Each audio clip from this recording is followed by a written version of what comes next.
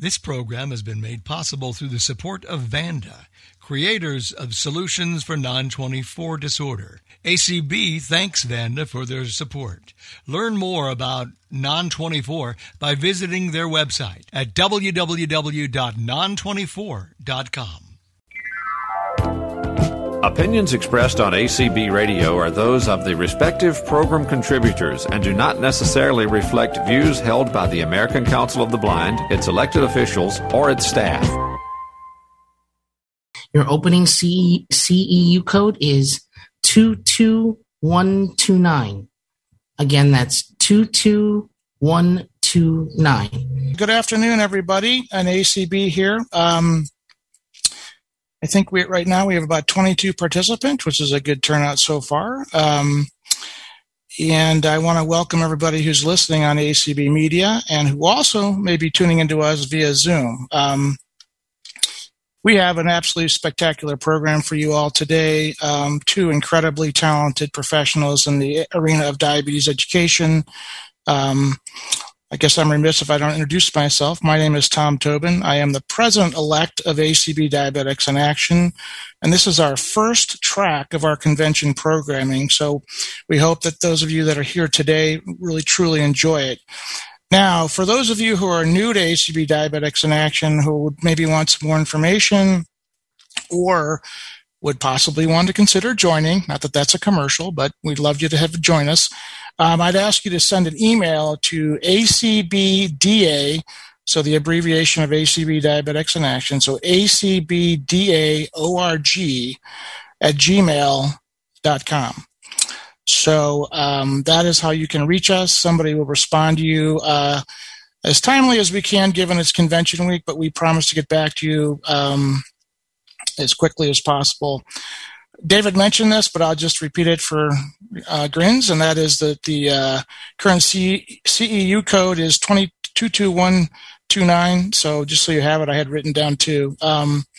So really, instead of having you guys listen to me, you're here to hear our presenters, and they, again, are two fabulous women in the area of diabetes education, Brenda Javidic and Lisa Golden.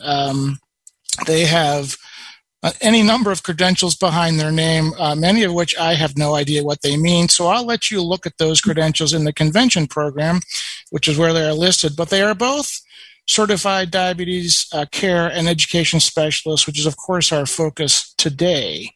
So I think you're all in for a real treat. And having said that, ladies, I'll turn the floor over to you. Brenda, Lisa? Okay, thank you so much for having us. We're both very excited to share some of our information with you.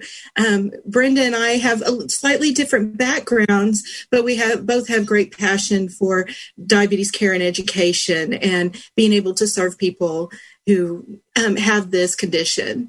So Brenda is a nurse, and I'm a certified rehabilitation counselor. So I'm sure you've met with one of each of us in other areas of your similar colleagues of ours. So I'm really excited. We're going to kind of lay the foundation during this program. And then at 4:00, we will go into more, a really exciting detail. And so, Brenda, could you give us a little bit of a teaser about what the blue zones are? Okay, so my presentation following this, as we're co-presenting together, is going to look at the blue zones. And the blue zones it was research done about 10 years ago by Dan Buettner from National Geographic, where he went to find out where do people live the longest and the healthiest in the world. And he identified 5 communities. And in those 5 communities, he identified 9 common lifestyle habits.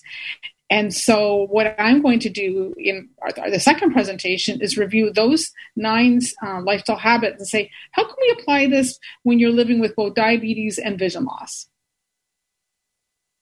All right. I'm looking forward to that because it's one of those really interesting aspects of health, and we're going to learn a lot. So I like to start any of my presentations so that we're all on the same page on how I define what is diabetes. And basically, it's the inability to process the foods that you eat into the energy you need in order to get up and live your life and do what you need to do. So there's lots of different types of diabetes. You may hear different terms referred to, but I want to go over the 4 most common. Type 1 diabetes occurs when the body's immune system attacks the beta cells. Now, beta cells are the insulin-producing cells on your pancreas, so they're extremely important.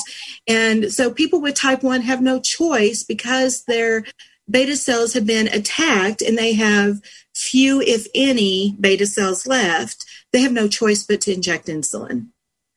Now, type 2 is slightly different. Go ahead, Brenda. I just wanted to say, if you want to set up your slideshow, because right now you have your introductory slide. Were you going to go to slide 2? Yeah, I went to 2. It just hasn't changed. I guess, let me see if I can move back and then move forward again. If you go to beginning, I don't know. That's why it's great for 2 of us. We can help each other out. Exactly. Yeah. So when you click on from beginning, because I see slideshow up on top, and then if you click on from beginning, will that bring the slides move? Yeah, that's it. Oh, I see what. Yeah, it still went into presenter mode on mine. So let me see if I end slideshow. Okay. Now I see your second slide. Yes. Okay. So you should be seeing type 1, type 2, prediabetes, and gestational. No, I see the beginning slide again. So I don't know if you're going to have to do that manually. I'm not sure. Yeah. Okay. I might have to just do it from over here. Okay. Move this, or maybe change cameras.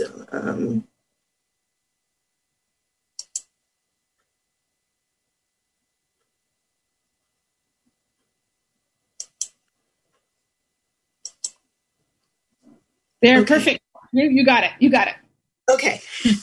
Let's try this. Okay. So with type 2 diabetes, there's 2 different things that are going on. You do have beta cell loss, just like with type 1, just not as dramatic as what type 1 is. But the other issue is what we call insulin resistance. And that's even when insulin is there and everything should be working, your muscles might not open up and allow that glucose in so that you can use it as your fuel. So we'll see if this will work. There you go. I want to give you, there's a natural history to type 2 diabetes.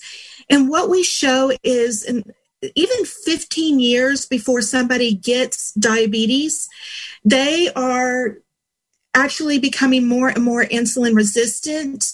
And in response to that, the body is going to overwork the pancreas and it's going to try to shoot out more insulin. And so what we were finding is your blood sugar isn't really going up that much. And especially if we're only watching those fasting glucoses, those glucoses that have been, hours since you've eaten anything, like usually 8 hours or more.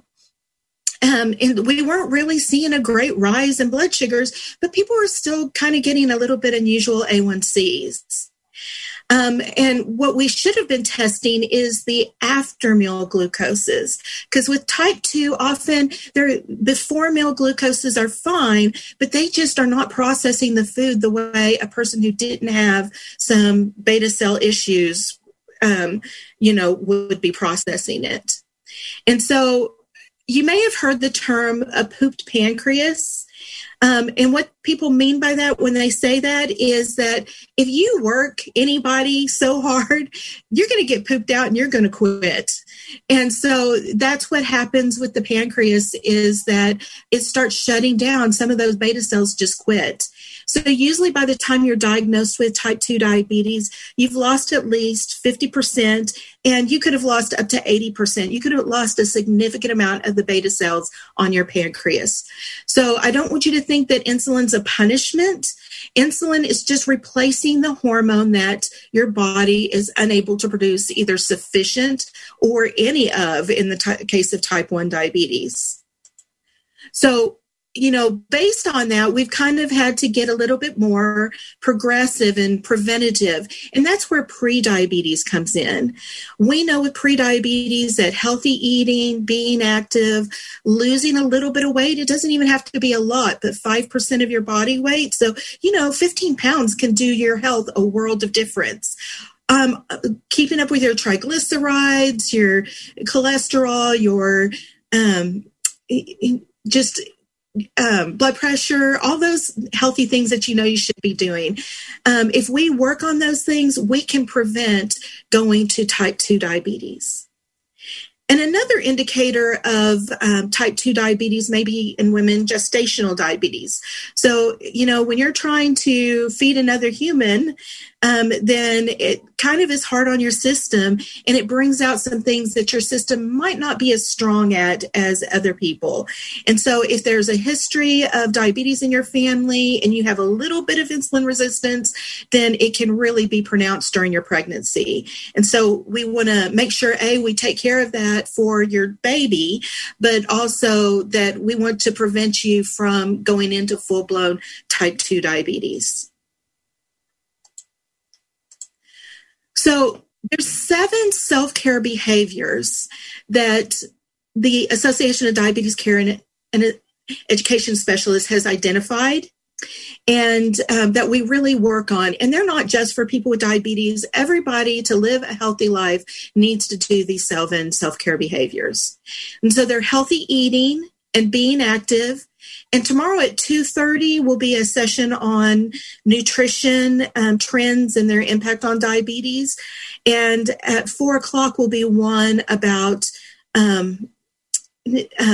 diabetes and fitness. So that'll take care of those first 2 self-care behaviors. But there's also monitoring, taking medication, problem solving, healthy coping, reducing risk, etc.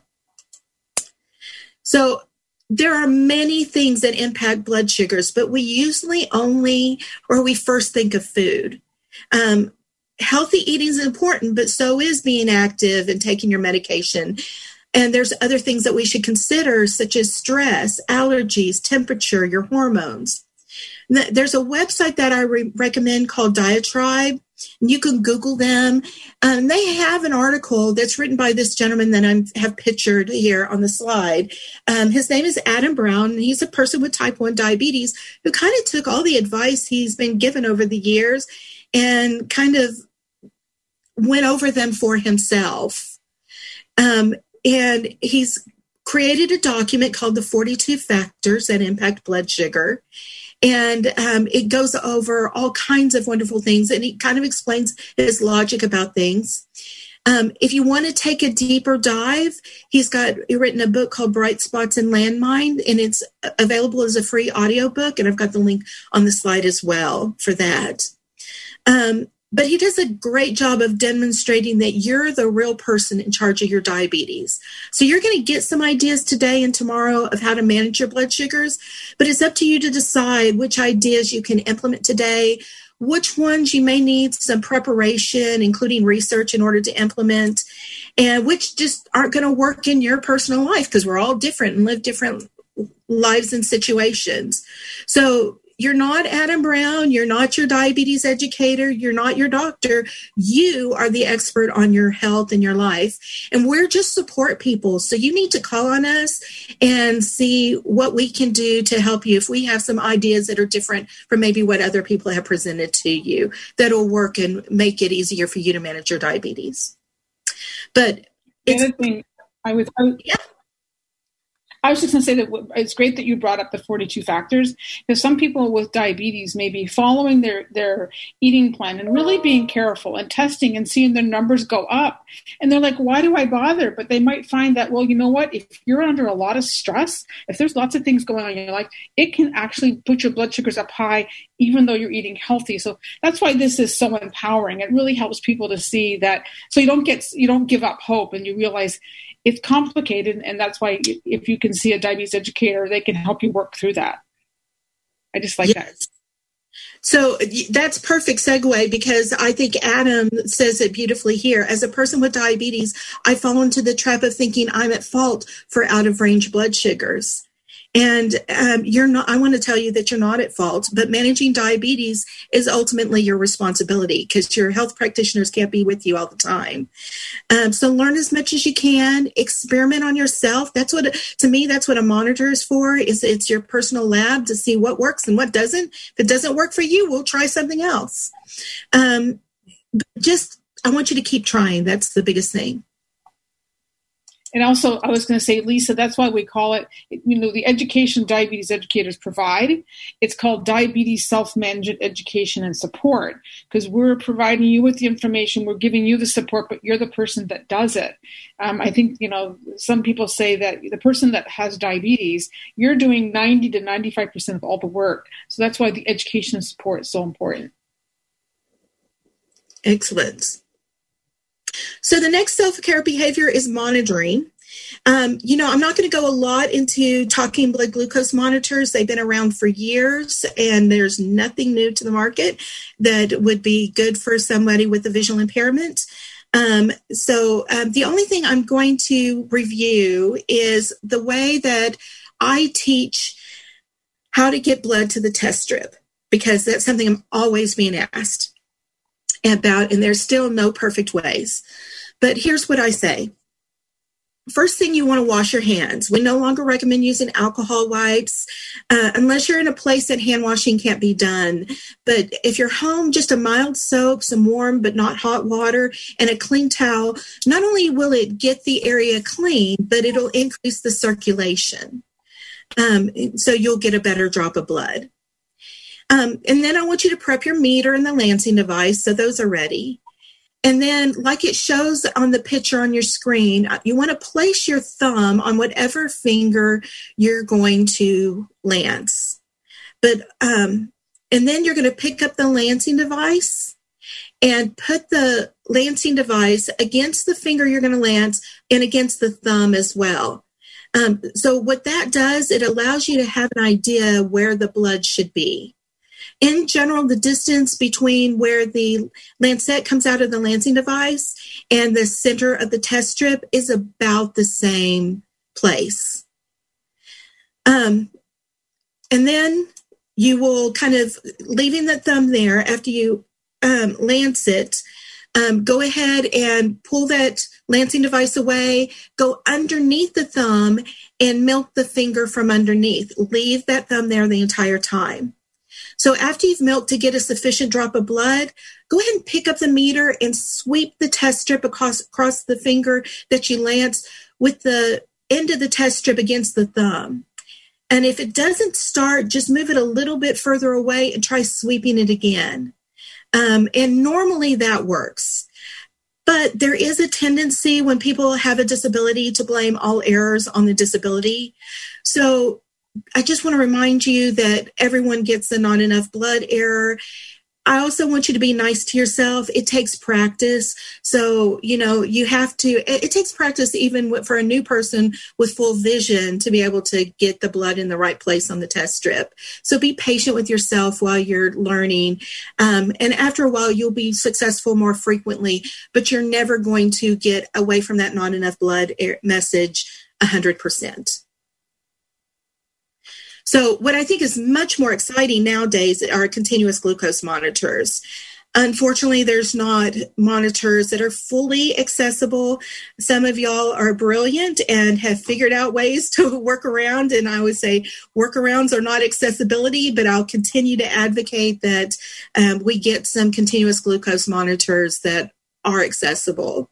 So, the wonderful thing about them is they take your blood sugar every 3 to 5 minutes. And there's a new information and new ideas coming out of what we're seeing happen with continuous glucose monitors. And one of the biggest things is the concept of time and range. So what we're learning is how to individualize things, how much insulin you produce versus the next person, how insulin resistant you are, your response to specific foods, your specific activities or allergies, heat, cold, stress. So all of those kind of things. Now, ideally, what we want is for your blood sugar to stay time and range 70 to 180. for about at least 70% of the time. If we can get it even better than that, then hey, we're trying to reduce the complications. But time and range is really an important concept. We're finding with the continuous glucose monitors that we can get rid of your lows and it doesn't affect your A1C. So people thought their A1C would go up if they didn't have those lows too, but that's not necessarily true. So our first goal, because the lows blood sugars, can be miserable. So we want to get rid of those so you don't have that risk. And then we want to work on bringing down the highs. And it gives us information about when you're high, and we can have you study it and figure it out for yourself, what's right and what's wrong. So Brenda, do you have any thoughts about continuous glucose monitors? Or Yeah. And I guess first I was going to make a comment about, when you get low blood sugars, because you were saying that severe people be afraid because if you take away the low blood sugars, your A1C will be higher. But what happens when you have a low blood sugar? You feel terrible. I'm sure if there are people here in our virtual audience would tell us how bad it feels when you have a low. And so what some people do is they overtreat it. They drink like 8 ounces, 12 ounces of orange juice to get rid of the shaky feeling when you probably only needed 4 ounces. So sometimes what happens after a low, you overtreat and you go sky high. So that by preventing the lows, because lows can be dangerous, then you can also potentially prevent the rebound highs that happen if you overtreat. My other thoughts on the lovely description that Lisa gave on how to get a blood sample is, one area where I feel like diabetes educators are the experts and they're the experts on helping people manage their diabetes. Now, not all diabetes educators are going to be expert on how to empower people that have both diabetes and vision loss. And that may be a process, and it may be a process, two-way learning where you're teaching them and they're teaching you. But one thing that they could do, let's say you did a visit telehealth, someone could walk you through exactly what Lisa just told you, but you could be doing it in front of a computer screen and the educator could be watching you and giving you further instructions and feedback. I'm also wondering, moving forward with the CGM, is that maybe moving forward, we might be able to have people wear CGM when they have the support of a diabetes educator who walks them through how to put on the sensor and give you some information on that. So I'm thinking telehealth may open the doors and increase access, not just to diabetes educators, but maybe helping increase access to technology. I can cross my fingers. Yes. Yeah, we're always hoping for more, and you've got 2 people in this room that are always advocating for accessible technology. So for you. Yeah. Okay, so another important test is the hemoglobin A1C. Many of you have probably had that. I compare it to a lint brush. As the red blood cells move throughout your bloodstream, the more sugar that's in your bloodstream, the more it's going to pick up, just like a lint brush. It's different if you have one person in the house versus if you have 2 or 3 or 4 and 2 dogs and 3 cats, and all of a sudden you've got an awful lot of hair to pick up, right? So it just gives us an idea of how much of the sugar is in your blood. So in general, we like for you to be in the 4 to 5 range if you do not have diabetes. Once you start getting close to 6, we consider that you have pre-diabetes. And then once you're at 7, we know that you have diabetes, and we really want to monitor and get you, if we can get you under 7, there's some situations that we can't do that, but if we can get you under 7, that's where we'd really love for you to be. But once you're diagnosed with diabetes, you always have diabetes. People with type 2 may go into remission, is what I like to call it. They may have weight loss surgery, or a strict vegan diet can really help, or just strong self-care efforts. But your pancreas is already broken, so we don't consider you cured. Your labs, could still come back abnormal in the future, but keep up whatever you did to get your A1C down to that 4 to 5% range again. Then, keep up that good work as much as you can. Now, you know, there's other talking monitors like blood pressure, weight, temperature, pulse ox. You can look for some of those talking equipment, and also keep up with your lab work. So when physicians are looking at your labs, they're often looking for where it says it's high or it's low. But you may notice that, you know, last time your A1C was 4.6, and this time it's 5.4. Maybe not quite enough for him to be terribly worried about it, but you're concerned that it has gone up in the past 6 months. And so you could point that out and ask for any assistance that you need. Okay, so taking medication, another important part of managing your diabetes. And I'm not going to go into specific medications. There's multiple classes of medications. But I want you to know that we're lucky because in 2021, we have a variety of medications that work on different problems that may be present. For instance, metformin, which many of you may be on, is a pill. And what it does is it tells your liver to stop making glucose and to stop releasing that glucose into your bloodstream. And then it also improves how your muscles will use insulin that is present. There are a ton of pills and injectables that may help. And there's even combination medications so that that particular pill or injection might have more than one medication. Now, all of these medications might work a little bit differently. So there's some that help the pancreas release a little bit more insulin, some that helps your muscle cells be more sensitive to insulin. Some help balance the insulin levels between the liver and the pancreas. Some slow down the breakdown of food in your intestines. Some block the reabsorption of glucose in the kidneys so you can pee out more sugar. There's always insulin prescribed. And a lot of these medications now are either weight neutral or can actually help you lose a little weight. I'm kind of fond of those. And a lot of them do not cause low blood sugar, which is also nice to get away from. We've had a lot of medication that caused low blood sugar. You had to watch out. So just keep in mind, not all injectables are insulin, and your doctor, your diabetes educator, or pharmacist can tell you how those injectables work in your body and how often to take them. The devices are pretty easy to learn. A lot of the devices are similar to an insulin pen, but just work slightly different. And a lot of those, or several of those injections only need to be taken weekly, so it can simplify your regimen.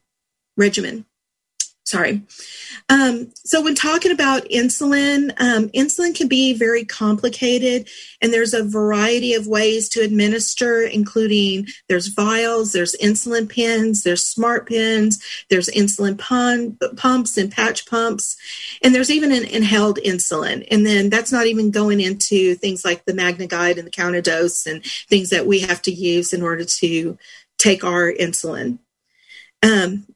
So keep in mind that there's also a number of different insulins, some that work fast, or what we call fast it's nothing compared to how somebody who does not have diabetes gets their insulin from their healthy pancreas. And then there's other insulins that go for 24 hours or more.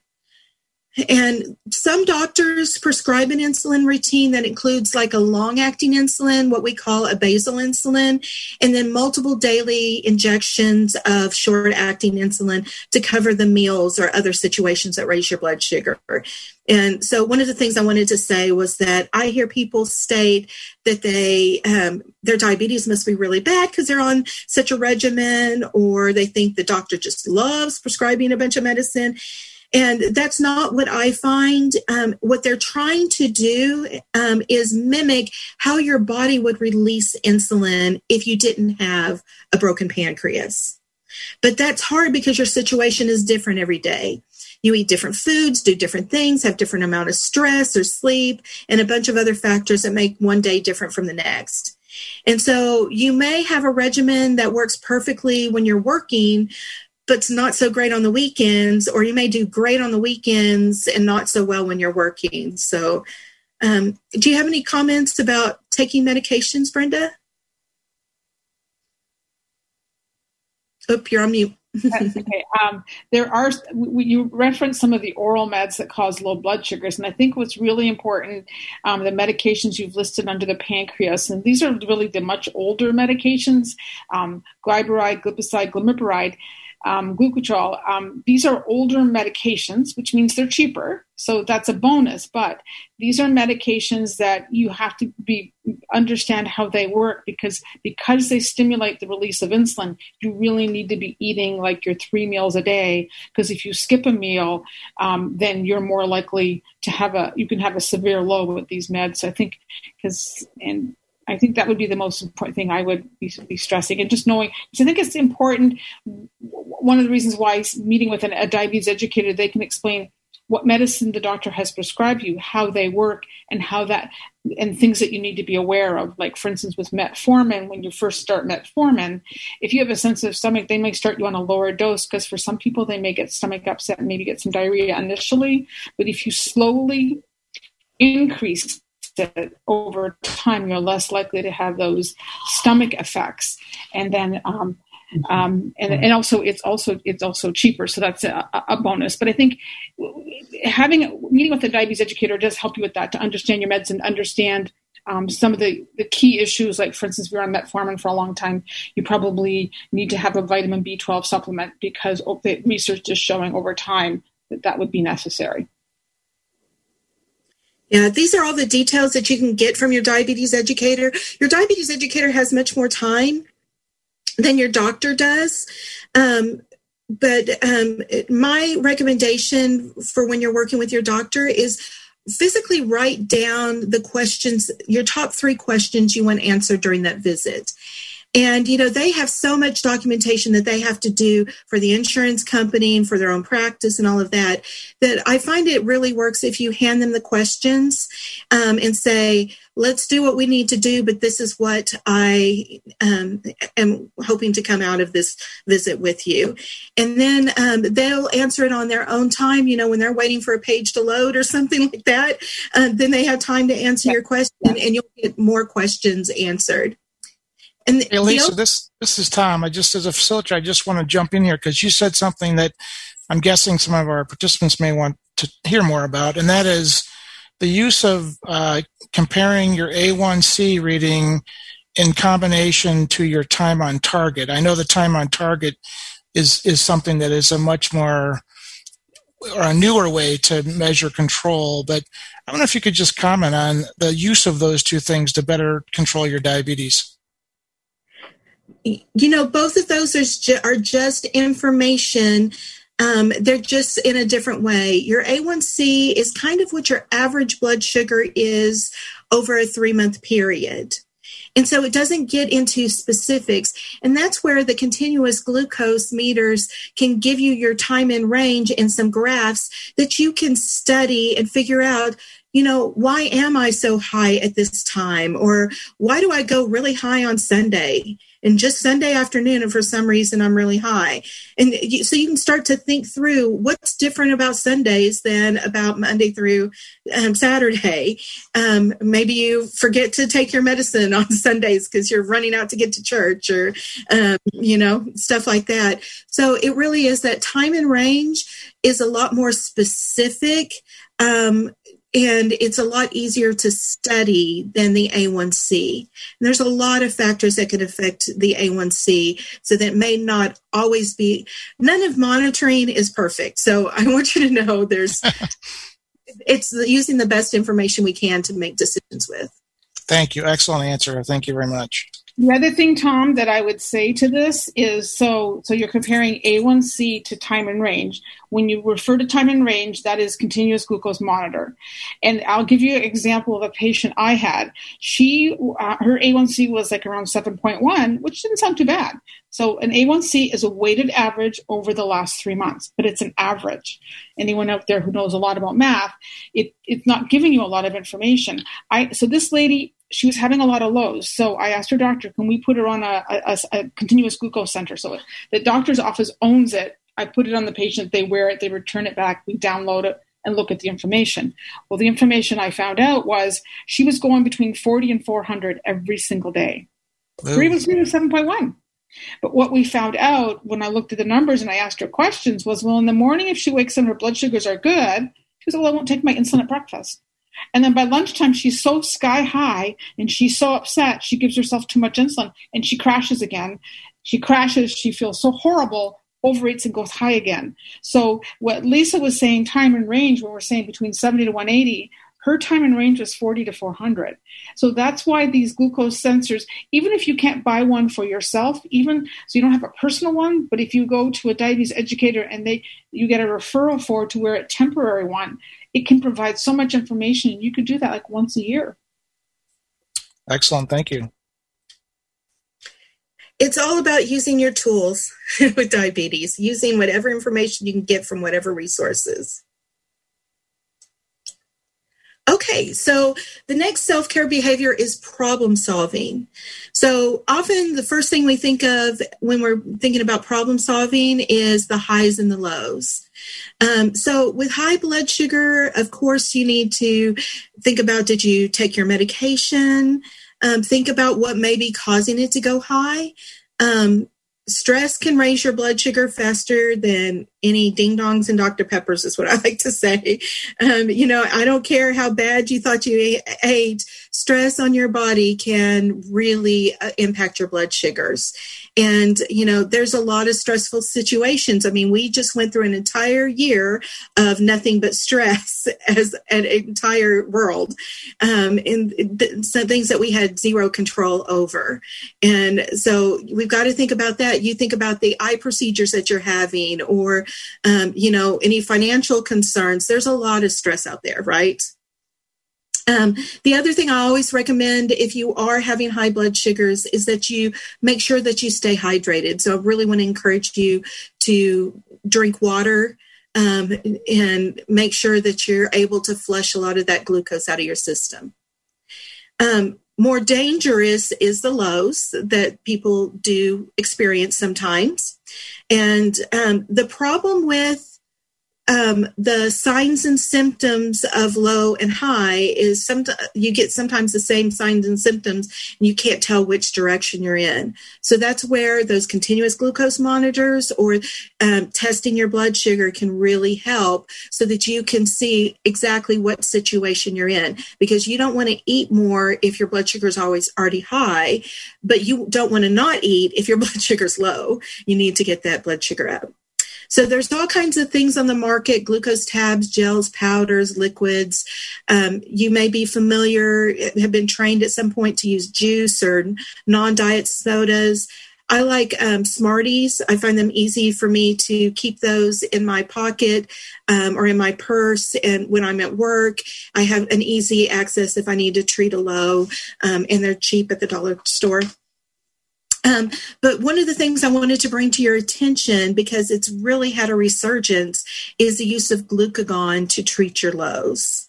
I have some images on this slide, and to the far left is the traditional glucagon kits. But these are kind of difficult to use. You have to inject some liquid into a powder, make sure it's suspended, then draw it back out, and then it's somebody else, usually somebody who doesn't have diabetes and is not used to giving injection, has to inject it in you in order for it to work. But now there's some new ones. So the second one is a nasal type, and the last two are like some EpiPen style glucagon administrators. And they're really some wonderful treatments. If you're one of those people that is struggling with severe lows, I really highly recommend you talk to your doctor and pharmacist about some glucagon options. And I know they're expensive for some people, but pharmaceutical companies have payment assistance programs, whatever medication you need. So always explore those options. And then I also want you to consider, if you did have to use the glucagon, what is the cost of your lost work or your lost time with your family? What is the cost of the ambulance and the emergency department? It may be just as much or more than the cost of having that glucagon there. But a lot of insurance does cover, and so you just have a copay with the glucagon. The other thing I wanted to talk to you about problem solving, just especially post-pandemic, is sick days. Because sick days really can run havoc on you. And we all do get the cold or the flu at some point. And then, of course, some people had to struggle through COVID, and that's been really hard. So for sick days, my advice is, first of all, stay hydrated. So you really want to make sure you have your liquids, your waters. You might have some, warm tea that might help, warm broth or something like that. I also recommend that you take your medication unless you're specifically instructed not to by your doctor's office.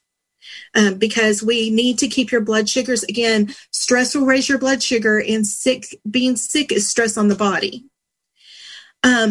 If you are taking insulin, you want to eat something, or sulfonylurea, you want to eat something.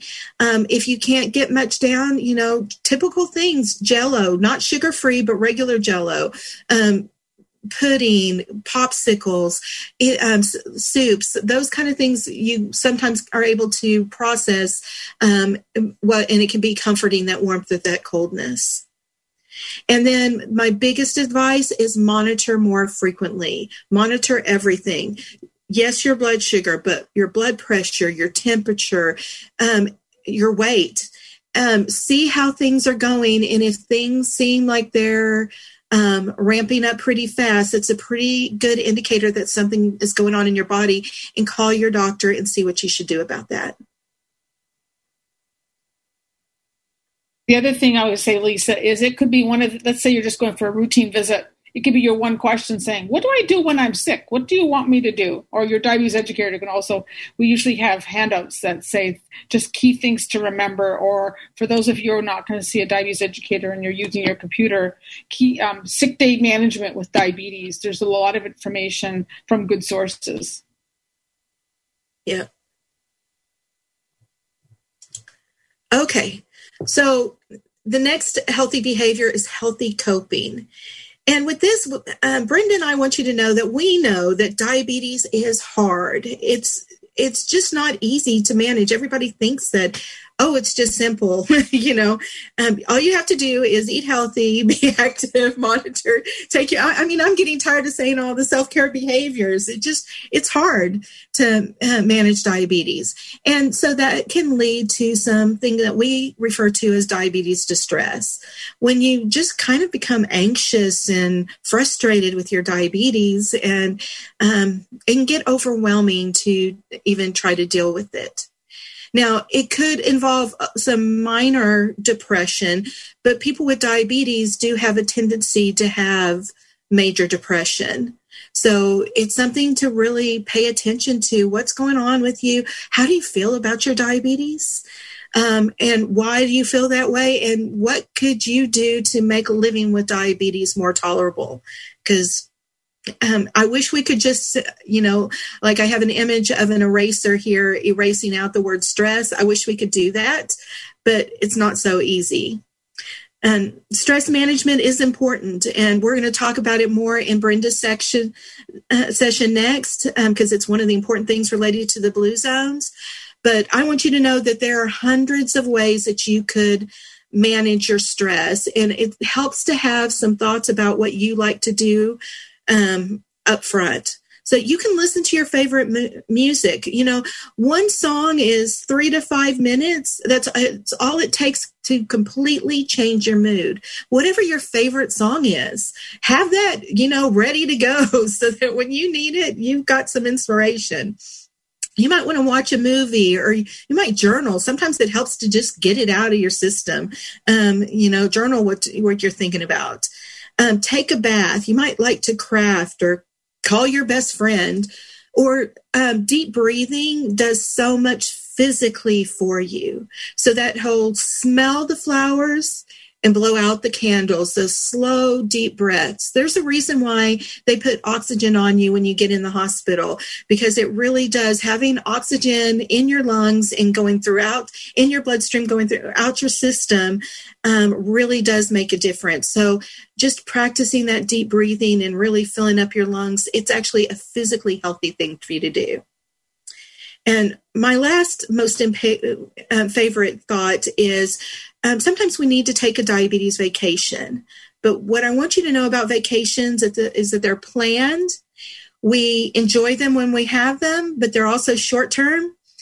And then, we reflect back on how fun that was afterwards. So, prep to have a good vacation from your diabetes. What is that going to look like for you? So you're going to choose to still take your medication, but maybe you're choosing to have a little wine as you go out with your girlfriends on the weekend. And, you may not be as active because y'all are going to watch movies together, and you're going to sit there in somebody's home with that popcorn and M&Ms and that glass of wine. And that's your little vacation. Enjoy every moment of that vacation, but you've planned it, you've looked forward to it. And now, when you get back from your vacation, then reflect back on how enjoyable and start thinking about what you want to do the next time. I don't know if you want to add anything here, Brenda, but I know that's an important part of the next session. Hope you're on mute. I think that the reality is stress is part of our lives, and certainly, life is stressful. Putting diabetes, having vision loss, and then COVID, we've had a lot of stress. So it's really important to look at how are you coping, because most of us have automatic responses for coping that aren't very healthy. So whether it be like, you don't want to get into bed in the morning, or you're going to drink a couple glasses of wine, or you're going to get angry and rage, and you're not going to talk to someone, or you're going to shut yourself out. So that it's important to realize there's lots of stress, and looking at are the ways that I can be actively changing how I change my response to stress. And this isn't just like, plug and play and you're done. It's an evolving, ongoing challenge. It's a part of your journey in life and your journey with diabetes. It is just recognize that there is distress in diabetes, and do what you have to do in order to manage your stress. Okay, so our last self-care behavior is reducing risk. And what this is about is preventing or at least delaying the complications of diabetes. It includes stopping smoking. If you're using any tobacco products, including vaping, we really want to stop those that have a tremendous impact on your health and specifically your diabetes, your cardiometabolic status. So, but what I want you to know about stopping smoking is that it's not easy. So reach out for help. There are tobacco assistance programs in every state that can help you with. And the other thing I'll tell you is that failure is part of the process. So it's not just a self-control thing. There's really some things that need to be thought through and done in order to stop smoking. And so if you fail, even if it's you tried to quit and a day later, then you couldn't, you started up again, well, try again, set another goal date to quit. If it's been 3 months or 6 months or 6 years and all of a sudden you are smoking again, rethink what's different today and, set another goal to quit smoking again. So it's really an important thing. I also want to encourage you to drink alcohol responsibly. People with diabetes can drink alcohol. We just have to think ahead about it. And some meds might not allow you to drink alcohol, so you want to consider those. And then we also want to think about the general recommendations of what healthy drinking is, which is generally 1 drink a day for women and 2 for men. And that doesn't mean adding up so that on Saturday I can get 7 drinks at one time. So that's not binge drinking. So the other thing that I want to talk to you about is performing all your self-care tasks. Now, that's all the daily things, but also I want you to have an appreciation of all the extra exams that have to be done. So I'm sure that all of us can appreciate how important our eye exams are when you're living with vision issues. But also getting a hearing check is going to be important. About 35% of people with diabetes have hearing issues. And just like with eye issues, the sooner you can get help, the better off you are. So I want you to perform all your self-care tasks, and I want you to be your own advocate to all those health practitioners that you may have been recommended to you.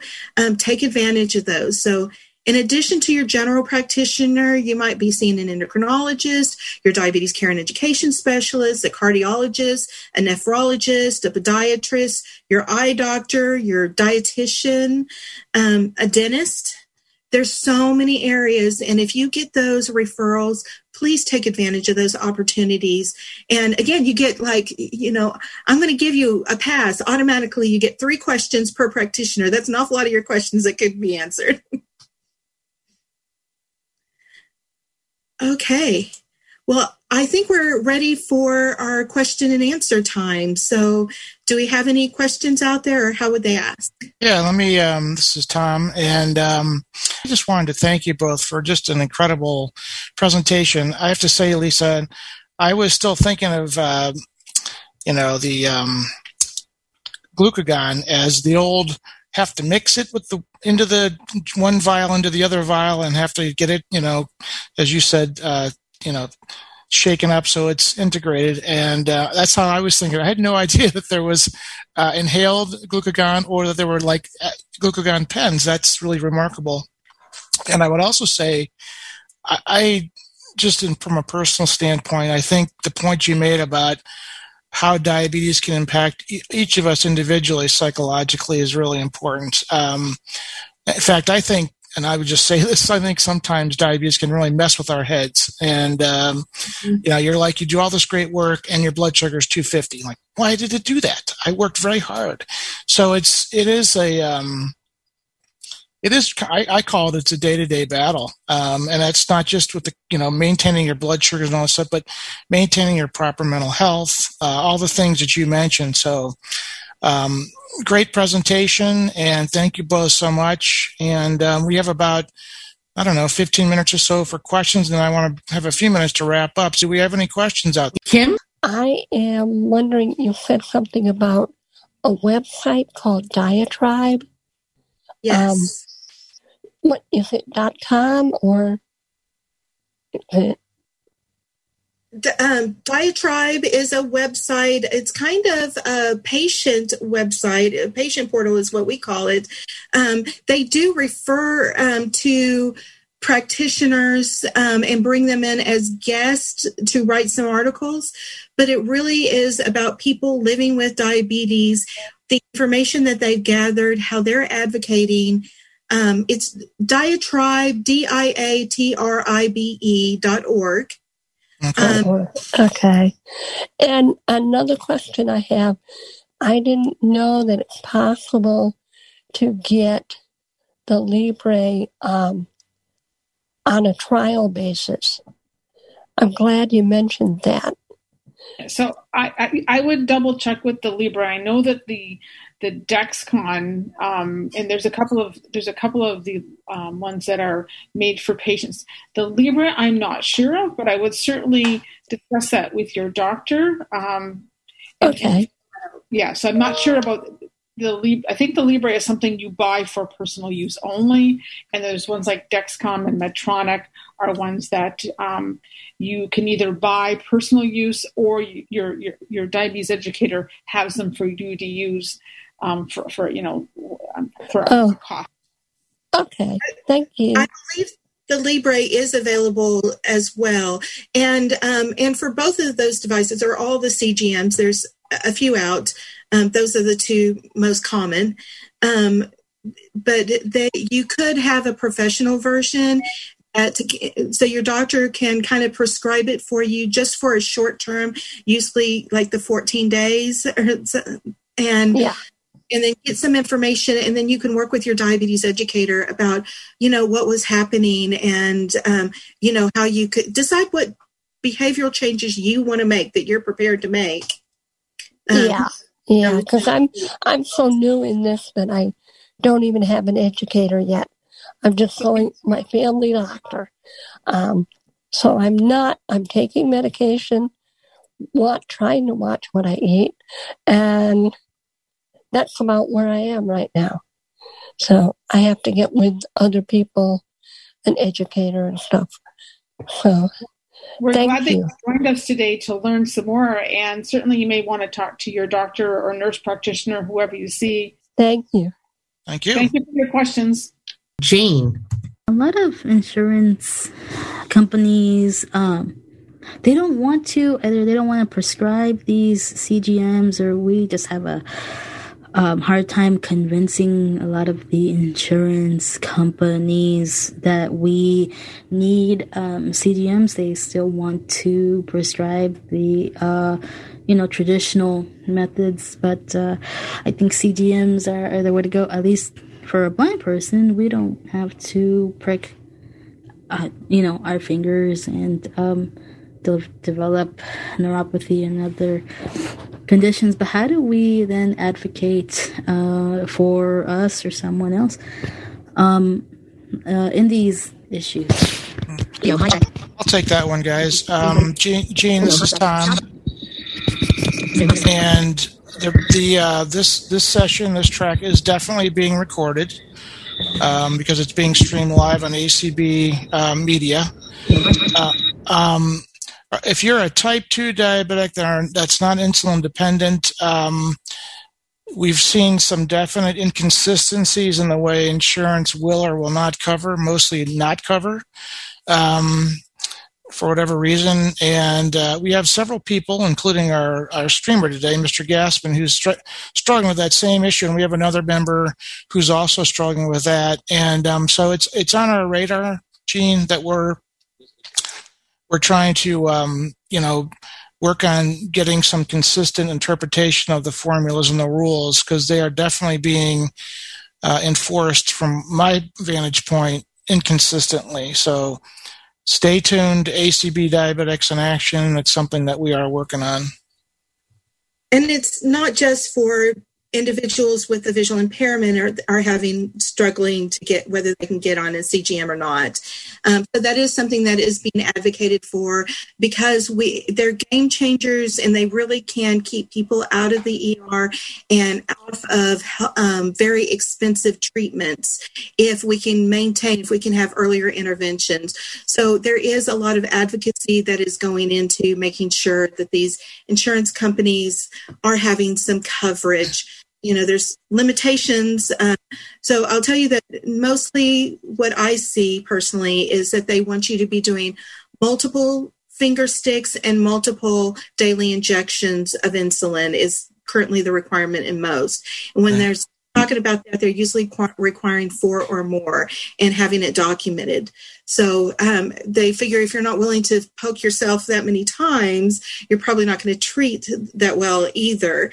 But we need to change that logic, because what we find is that when people get the information they need, then they do treat and they do change their behaviors very easily because they know what to change. Sometimes you're just trying to change something and it doesn't work. Your blood sugar is still high. So why, it seems frustrating. So it helps us pinpoint what is helpful for you to change. Yeah, Lisa, on that note, I know that you all changed from AADE, American Association of Diabetes Educators. I know you've rebranded and renamed yourself, and I apologize, I can't remember the name, but is this an issue that the professionals in the diabetes space are taking on? Yeah, so our new brand name is the Association of Diabetes Care and Education Specialists, which is ADCES, and they are actively working with Medicare and with legislators to improve access to continuous glucose monitoring, and they have made some steps forwards in terms of around type 2 diabetes and insulin and number of shots you need to be doing each day. So it is an area that's getting a lot of attention, and certainly I think as the American Council for the Blind as an advocate can definitely be contributing to that discussion. So I think people that are interested in that, it's probably something I know Tom is very interested in. And I think moving forward, this is going to be an area that you'll be working on and probably collaborating with our association and legislators to move this forward. Yes, as the incoming president, the short answer, Brenda, is yes. we definitely want to work with you and ACBDA and our parent organization, the American Council of the Blind. So definitely we'd love to work together with you on that for sure. Tom, the problem that we're having, and you talked about this earlier, is that not everybody's getting the same information coming back. So we as consumers get different information depending on who's telling us, and that's what's frustrating for us. Yep. The other thing I would say, I think that's why probably it's better to work as a. But the other thing to know as well is like things like Dexcom or Medtronic. Those are very expensive devices that you definitely want your insurance to cover. The one thing about the Freestyle Libre is it is less expensive. So I'm not saying, I mean, if finances are difficult for you, then this will still be difficult for you. But I know some people who pay out of pocket for the device and for the testing supplies that go with it on a monthly basis. So not that that's not solving it for a lot of people, but for some people, if they have some financial flexibility, that might be another way for them to be getting the Freestyle until we get it better. And I will say this, Brenda, that Libre, I call it Libre 2.0, has not been FDA approved with the app yet, so it's not accessible to people with vision impairment. We've been trying to get Abbott Diabetes Care to move on that, and we've had very little success. So and the if other people thing to think of as well, I'll just give more points. Yeah. So what I just wanted to say is that if people looking to get into the Libre continuous glucose monitoring system, it's going to be the 14-day system. Yeah. The other thing I was just going to share really quickly, because I know we're getting towards the end of our time, is that the other thing that's coming out is we're seeing something called remote patient monitoring, where a so-called patient wears a CGM, and it's a Bluetooth device that sends information to your provider, to your physician, your primary care physician, and then they monitor and can act on it and contact you as needed when they're seeing pattern changes. So that might be another way that's going to open up the door a little bit more for people who are trying to get this, and we're still waiting for changes in insurance. It's another avenue. Erica?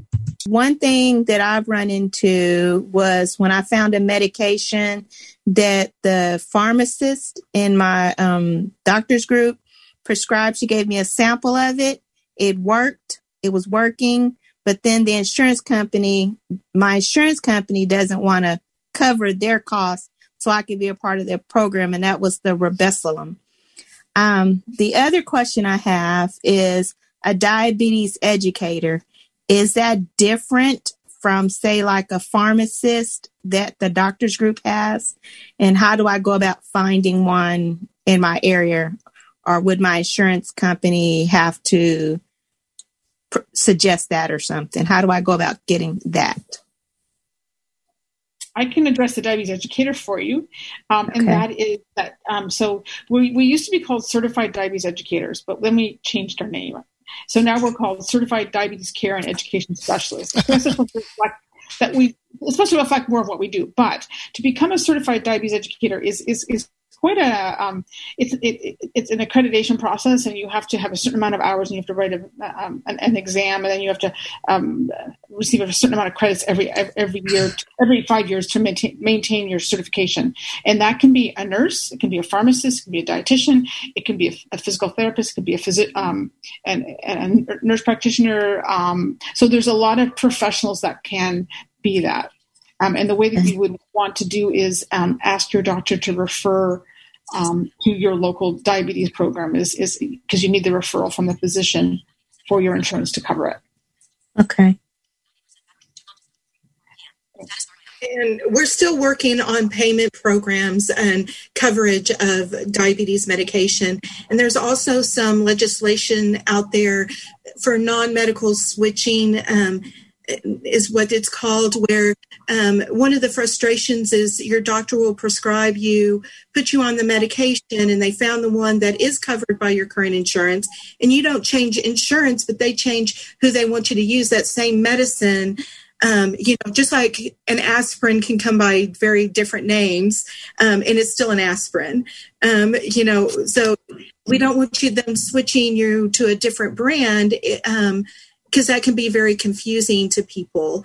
And so in January, that was what was happening to a lot of people with diabetes, is they were taking this medication and now they needed a prescription for this other brand of medication.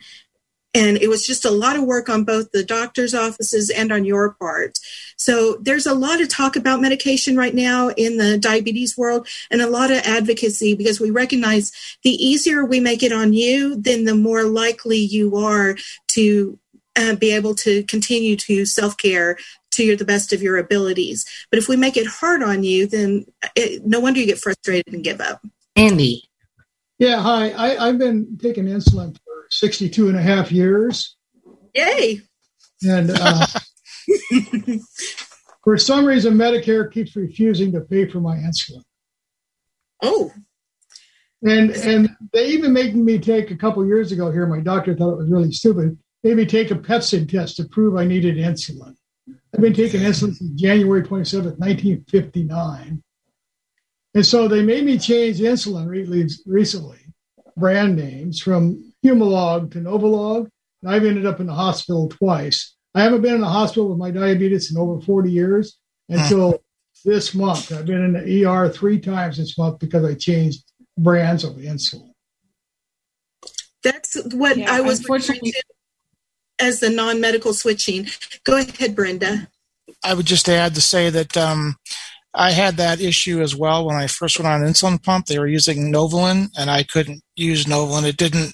Chemistry didn't work well with my body, so I switched over to regular insulin. This goes back to the early 90s, before Humalog was even out there. So every situation is different, but I got my doctor to rewrite my script and said that it was medically necessary for me to have this specific insulin, and I was able to get it to work. So guessing you've probably done that, but I just wanted to suggest that. Yeah, I went back on Humalog, but how do I get Medicare to pay for insulin? It should be covered. Medicare should be paying for your insulin.